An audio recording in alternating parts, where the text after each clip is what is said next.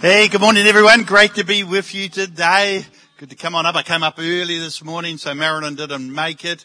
She put her head off the pillow and said bye as I was leaving, and the dog was in his bed. He put his head up and said bye, and then he jumped up next to Marilyn. So I'm on my own. Yeah, but anyway, we had our 50th wedding anniversary a month ago, so I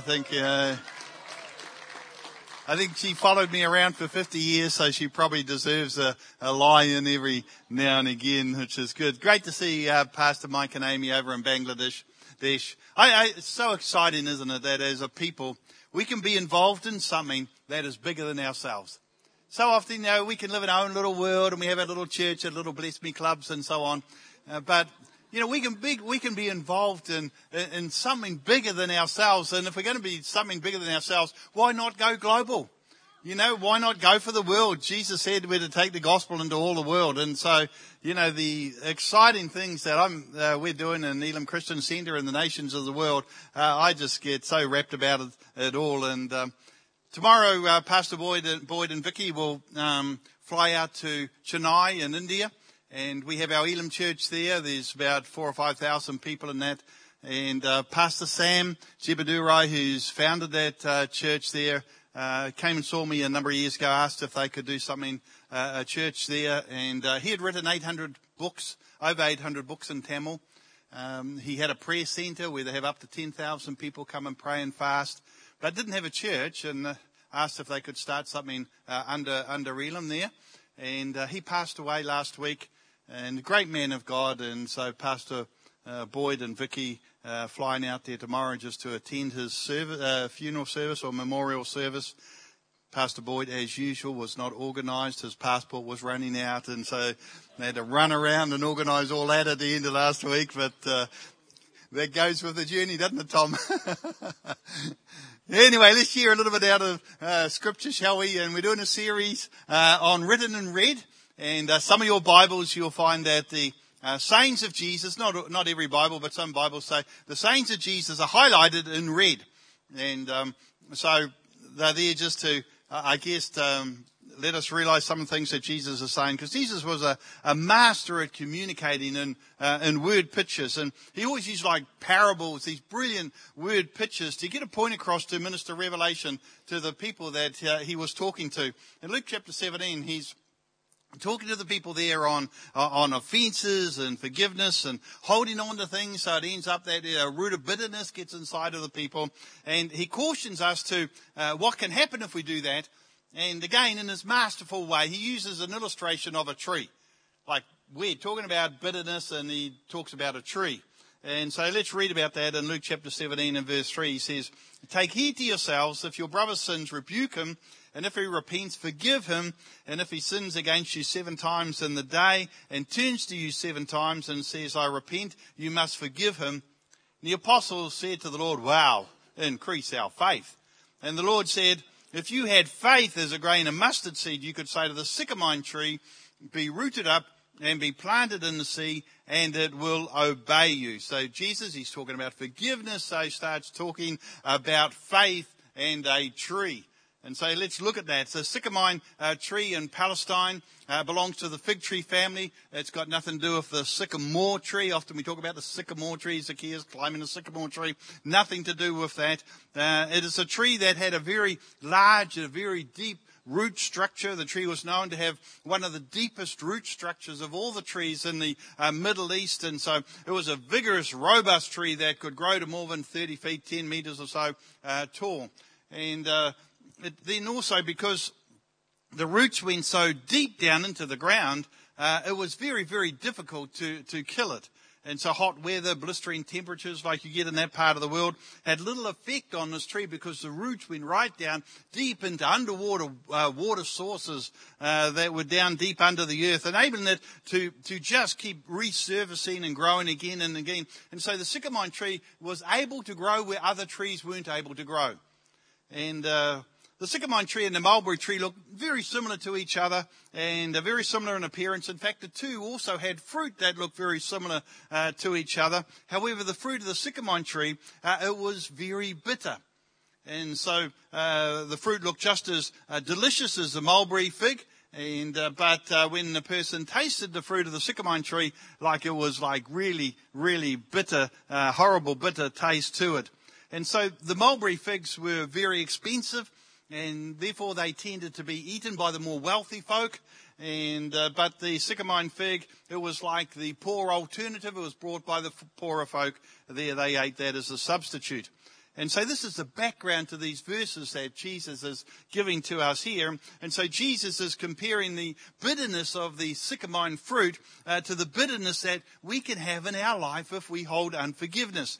And the sycamore tree is often referred to as the tree of unforgiveness. And so Jesus says, all you need is a little bit of faith. If you've got a little bit of faith, you can tear down a tree with that little seed of faith. A tree that is torn down by a seed. Sounds weird, doesn't it? But this passage is different, and Pastor Peter talked about having a little bit of faith so that you can move a mountain.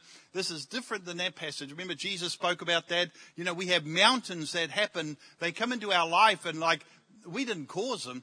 They're like a barrier that's there. Something happens. Maybe like we've been laid off, or maybe like there's a huge issue that comes up that we just don't know how to cope with. It's like a mountain that's in front of us, and we're praying and believing God for that. This is different than that. This is talking about a tree. This is talking about something that grew inside of you. It started small, but it grew and it grew and it grew inside of you. And so whatever you did, Jesus is saying it grew and became like a large tree. Jesus calls it a sycamore tree. He's talking about unforgiveness here. So let's look at some of the lessons that we can learn out of this passage. And the first one I want to say is that unforgiveness produces deep roots. Unforgiveness produces deep roots. Jesus is saying that what you're dealing with now has deep roots. The bitterness that I've got has got deep roots. The habits that I've got have got deep roots. That's why the sycamore tree was hard to kill. It had these deep roots. You could cut it down to the ground, but it would just spring up again. It had a system. And so you can't saw it down. You can't hack it down. You can't trim it down. You can't cut it down, because all you're doing is you're just cutting off the manifestation. It had deep roots. It would just grow again. The tree may be 10 meters tall, but what is on top is not as tall as what is underneath.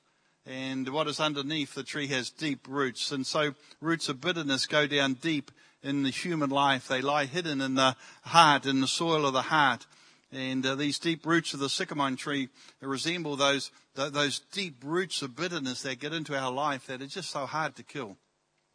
For this reason, we're warned in Hebrews chapter 12, verse 15, it says, see to it that no one falls short of the grace of God, and that no bitter root grows up to cause trouble and defile many. See, unforgiveness can cause deep roots to grow into our life that are very, very hard to destroy. Second thing I want to say is that unforgiveness will bury you. Unforgiveness will bury you. The sycamore tree might not mean too much to us, but to the people of Israel, it was known also as the casket tree. They used it to build coffins. It was like a tough, durable wood, a little bit like we have treated timber today that we put into the ground. Well, they didn't have treated timber. They had the sycamore tree was very tough and durable that would last a long time in the ground. So they built caskets out of it. And so the moment Jesus began to talk about the sycamore tree, everybody's mind would have gone to death. This was a tree that they used to build coffins. If you don't kill the sycamore tree will bury you. They build caskets out of it. Bitterness unresolved will shorten your lifespan. It'll kill your creativity. It'll kill your potential to love or to be loved. The sycamore tree was like the fruit of it was so bitter, you just couldn't eat it in one big mouthful. You had to like nibble at it and then put it down for a little while and then nibble at it again and then put it down again and then nibble at it again over and over. And it was just too tart just to be eaten in one time. And the same with what's growing inside of you. It's like, you're nibbling at it the whole time. It's going over and over in your mind. You're nibbling at it. And then, then you get onto something and then you come back and you're nibbling at it again. And you all the time, you're going over and over it in your mind. And if you're not careful, it's going to bury you. See, if you don't get it by the root, you're going to be entombed by it. It will destroy you. The third thing I want to say is that unforgiveness can affect anyone. unforgiveness can affect anyone. The sycamore tree, it grew in any climate. It was accessible to all people. It was like an equal opportunities employer. It didn't matter whether you were wealthy or poor or old or young or whatever. And the thing about the sycamore tree too, that it grows quickly. It grew in any climate. It grew fast. You didn't need any fertilizer. You didn't need any thing to make it grow, a certain climate or anything. It just grew quick. See, you can get bitter quick. You can be married to somebody for 3 years, but then you're carrying bitterness about that relationship for the next 30 years. It'll kill my opportunities. It'll kill what God has given to me. It'll kill my future. It'll kill my destiny. It'll kill my love. It'll kill my peace. It'll kill my power. God tries to bless me and like I cancel it out. And whatever they did to you, it was quicker than what it's caused. You know, the after effects, it may have just been a word, it may have just been an action, it may have been just something that happened, but the after, it messes you up for years.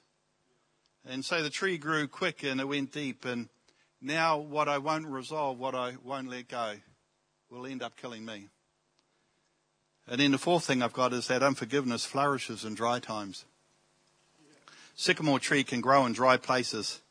See, when you're feeling dry about what you didn't get, about what didn't work out, the excuses that you make up to remain bitter, the sycamore tree thrives in that. It flourishes in that climate. It was eaten by poor folk. It was like when you're feeling poor in spirit, when your attitude to life is poor me. You know, poor me. What happened to me? It's all about you. It thrives in that sort of climate, and it will branch all the way out, and it will touch your kids, and it'll touch your friends, it'll touch your opportunities, it'll touch what you could have been. I could have been happy, but the roots got it. Could have been free, but the roots got it. Could have been blessed financially, but the roots got it. And if you let bitterness go long enough in your life, what you find is before long, it'll destroy your attitude and destroy all your relationships. It'll kill your morale, kill your enthusiasm, it'll kill your commitment. You won't be able to focus, and when you can't focus on something, then you can't win. And then when you see other people that are focused and are winning, well then you get bitter about their success.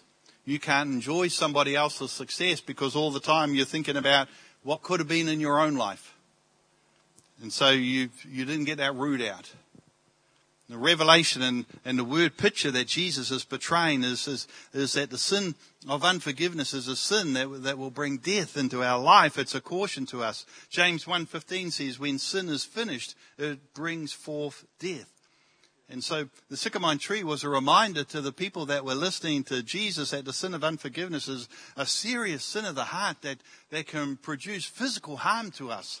When we're spiritually dry, bitterness runs rapid. You know, this wood is used for coffins. That's how deadly serious that bitterness is in our life. And Jesus used the sycamore tree for a reason, because he's saying that unforgiveness, it doesn't hurt the one that we are offended with. It only hurts us. We're the ones that it hurts. You know, it'll kill our joy. It'll kill our peace. It'll kill our spiritual life. And even medical people will tell you that if you're holding grudges against people, you're holding unforgiveness, eventually it'll come out and it will affect you in some physical way in your health. The interesting thing about the sycamore tree is that it was unusual in that it was only pollinated by wasps. It was only pollinated by wasps. It could only be reproduced by wasps stinging right into the very heart of the fruit. See, the devil desires to pollinate our lives by stinging right into the very heart of the potential of our life. See, it wasn't naturally pollinated. You weren't born like that. You became like that. See, what was your wasp? See, the wasp was the only one that could pollinate the tree because the wasp was the only one that had a stinger that was strong enough to get right into the heart of the fruit. See, I'm asking you, what stung you? See, whatever stung you got to your fruit. It got to your possibilities. there's nothing worse than getting to your fruit, because when it gets to your fruit, it gets to all your hopes and all of your dreams. And when you get stung in all of your hopes and all of your dreams, then you've lost life. So that means that whatever I've become is less than what God intended me to be. And part of my bitterness is in the back of my mind. There's this thought going over and over of what I could have been if I hadn't gone through the experience that I've been through, the bitterness that I've been through. My success doesn't feel like success because he stung me. You know, have you ever been stung in life? You can get stung by a wasp, and sometimes with some people, the after effects of the sting is worse than the actual sting. Some people, they really react to it, and maybe their arm all swells up, or there's something, their body starts to react to it, and you can't touch them, you can't get near them. They're like really, there's a strong reaction to the sting that they've received, and they can't hold things, they can't do things because of it. I had a little, I thought it was like a prickle that got into the back of my arm there. I thought maybe I'd brushed against a bougainvillea or a rose or something, and I thought like a splinter or something. You know, it's like you get a splinter in your hand, but it got worse, and I have for a couple of years, and over time it just I wouldn't notice it, but in other times my arm would just throb and throb. Other times it'd be like a shooting pain would go up and down. But the worst thing was, I'd be walking along with Marilyn, and she would forget, and she'd go to grab my arm, like I just about jump through the roof. You know, it's like, don't touch me. You know, we can be like that, can't we? In areas that we've been touched in life, areas we've been stung in life, and then God asks us to do something, or someone asks us to do something. You know, don't touch me. Don't you know? I can't do that. I've been stung. I can't do that. You know, we're reactionary about being asked to do something that we're not able to do it. Don't you understand? I've been stung in life. I can't do that. I wonder how many times you've been stung. You can put it on your resume to justify your bitterness. Maybe a very long resume. You know, maybe it was Bill, maybe it was John, maybe it was Mary, maybe it was Henry. You'll never know what they do to me. And you got this big long resume of stuff, and after about, you get into your 30s and you find, that your train fills the temple and there's no room in there for the glory of God. It's just all about you. And it's turning into a casket that will bury you. The roots can grow in your teens, can ruin your 20s. Go into your 30s, then into your 40s, affects your attitude to your job and your marriage, the way you're parenting, all of those branches, they're all in there reaching out, and the odds are against you coming into wholeness. See, the meaning of the sycamore tree is directly related to forgiveness. And Jesus was saying there, in order to get rid of the sycamore from one's life, a person only needs to have faith the size of a grain of mustard seed. Jesus is saying it's only a small seed. He's saying it's easy. It's not difficult. What has become a big thing in our life didn't need to be. It's something which is very small and it's very easy. And Jesus is telling the disciples not a great amount of faith is needed to deal with bitterness and unforgiveness. He says, if your brother or sister sins against you, rebuke them. And if they repent, forgive them. And if they sin against you 7 times in a day, 7 times come back to you saying, I repent, you must forgive them. Like forgiving once is a challenge for most of us, isn't it? Think, flip, But forgive someone 7 times in one day? No way. Must have sounded extremely hard to the disciples because they say, Lord, we don't know if we've got enough faith for that. Like, imagine fiery Peter.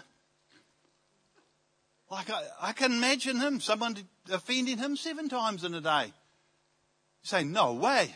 No way, man. That's impossible. Lord, increase our faith. That's what they're saying here. Lord, increase our faith. And Jesus say, no, if you've got faith just the size of a little mustard seed, you can say to the sycamore tree, be uprooted and planted in the sea, and it will obey you. Jesus said in Mark chapter 12 and verse 30-31, says all the laws, all the commandments can be condensed down to this one little sentence, love God love your neighbour. He said, if you get that, you get the whole book. You get the whole Old Testament. If you get that, you get the whole Old Testament. That's what is summed up in. You'll water those dry places where only now the sycamore tree is growing in your life. You'll water those places, and what will happen? Other fruit, other trees will begin to grow, which once was dry, barren land. How do we use our little bit of faith to overcome life's hurts? First one I got is don't nurse your hurts. Throw them away. Place them with positive attitudes. Self-pity will destroy you. It'll destroy others that you live with. It's like a poison in your system. Don't nurse your hurts. Don't rehearse your hurts. Going over and over and over and over them again only turns a molehill into a mountain. You know, sometimes we can talk to somebody and we feel better because we're spewing it all out, over them, They're probably feeling yuck, but we feel better. No, we should only be sharing and talking with others if the whole purpose of sharing and talking is to get free from it. So don't rehearse your hurts. Don't curse your hurts. You will harvest what you sow in this world. If you curse those who hurt you, it'll come back. You can't help your past, but you can change your future. There's a guy in the book of Genesis in the Bible called Lamech.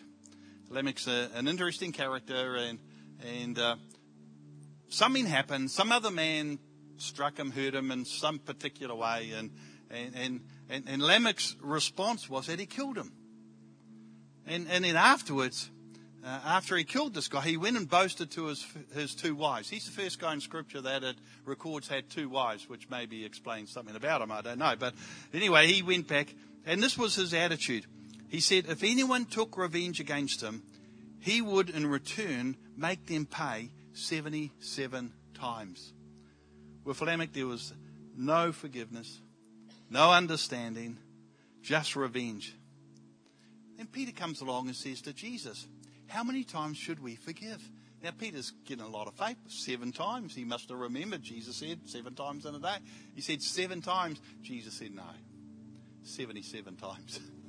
Jesus takes this whole attitude of Lamech in the Old Testament of getting revenge 77 times, and he turns it right around and he says, no, you forgive 77 times. He completely reverses it. Don't curse your hurts, but reverse your hurts. They can make you bitter or better. Remember Jesus, he was a supreme example, wasn't he? When he hung on the cross and he said, Father, forgive them, for they do not know what they are doing. See, there are 2 ways you can live with a hurt. You can forgive or you can take revenge. One will bring life. One will bring death. One will set you free. The other one will bind you up. That's the heart of genuine forgiveness. It's relinquishing my right to get even. Relinquishing my right to get even. The Apostle Paul, he wrote in Romans chapter 12, verse 19, he said, never avenge yourselves, leave that to God, for he has said that he will repay those who deserve it. Notice he says, don't try to get even. Don't try to retaliate. Don't seek revenge. Leave that up to God. You know that little saying, hurt people, hurt people? You know, often we hurt someone else because we are hurting inside. And often when somebody does something to us, if our attitude is that we forgive, maybe we can see behind the action that they are doing and begin to see the heart of the person and see where they are hurting. And maybe we can help and minister to them in some way there. Then you can pray to God to bless them. You can do good to those that hate you. You can bless those who curse you. What you're doing is you're responding to evil with good. You say, how can I ever do that? That's impossible. You know, I couldn't do that. And that's so true, isn't it? Humanly speaking, that is impossible. There's only one thing that enables us to have a heart that forgives. If we allow the love of God to come into our life and penetrate every part of our life, then it gives to us the ability to forgive other people. You know, 1 Corinthians chapter 13, verse 5, it said, love keeps no record of wrongs. Love keeps no record of wrongs. There's this guy, he had this big argument with his wife. And then he went into work and into his, the next day, and he's talking to his workmate, and he said, last night, my wife, she just got historical. And his workmate said, you mean hysterical? He said, no, I mean historical. She told me everything I've ever done wrong. Do you ever do that? I do. We've all done it, I think, from time to time, eh? When I do that, the Bible says, then I am being hateful. I'm not doing it in love. Love keeps no record of wrongs. Doesn't mean that you forget it, but you don't take it and you use it as ammunition to retaliate. It means that you don't use it to pull them down. Love keeps no record of wrongs. We are just to forgive. So that is so hard, we think. That is so hard. Jesus saying, no, it's not. It's not hard at all. You only need faith the size of a mustard seed. If somebody does wrong, it is so simple just to say, I forgive. You set yourself free. You stop that thing getting into your system like a little tiny seed and beginning to grow and to grow and to grow and to grow, so that eventually it takes control of your life and destroys everything in your life. So much easier just to say, I forgive. Amen. Let's pray. Father, we just thank you, Lord. We go through life, Lord, and stuff happens to us. We live in a world that has been devastated by sin. And Father, there are times that it affects us. It affects our attitude. It affects those that we rub shoulders with. But Father, I just pray, God, Lord, that you will just fill our hearts with the love of Christ. Lord, give to us the love. Give to us the compassion that we can say, I forgive. I pray in Jesus' name. Amen.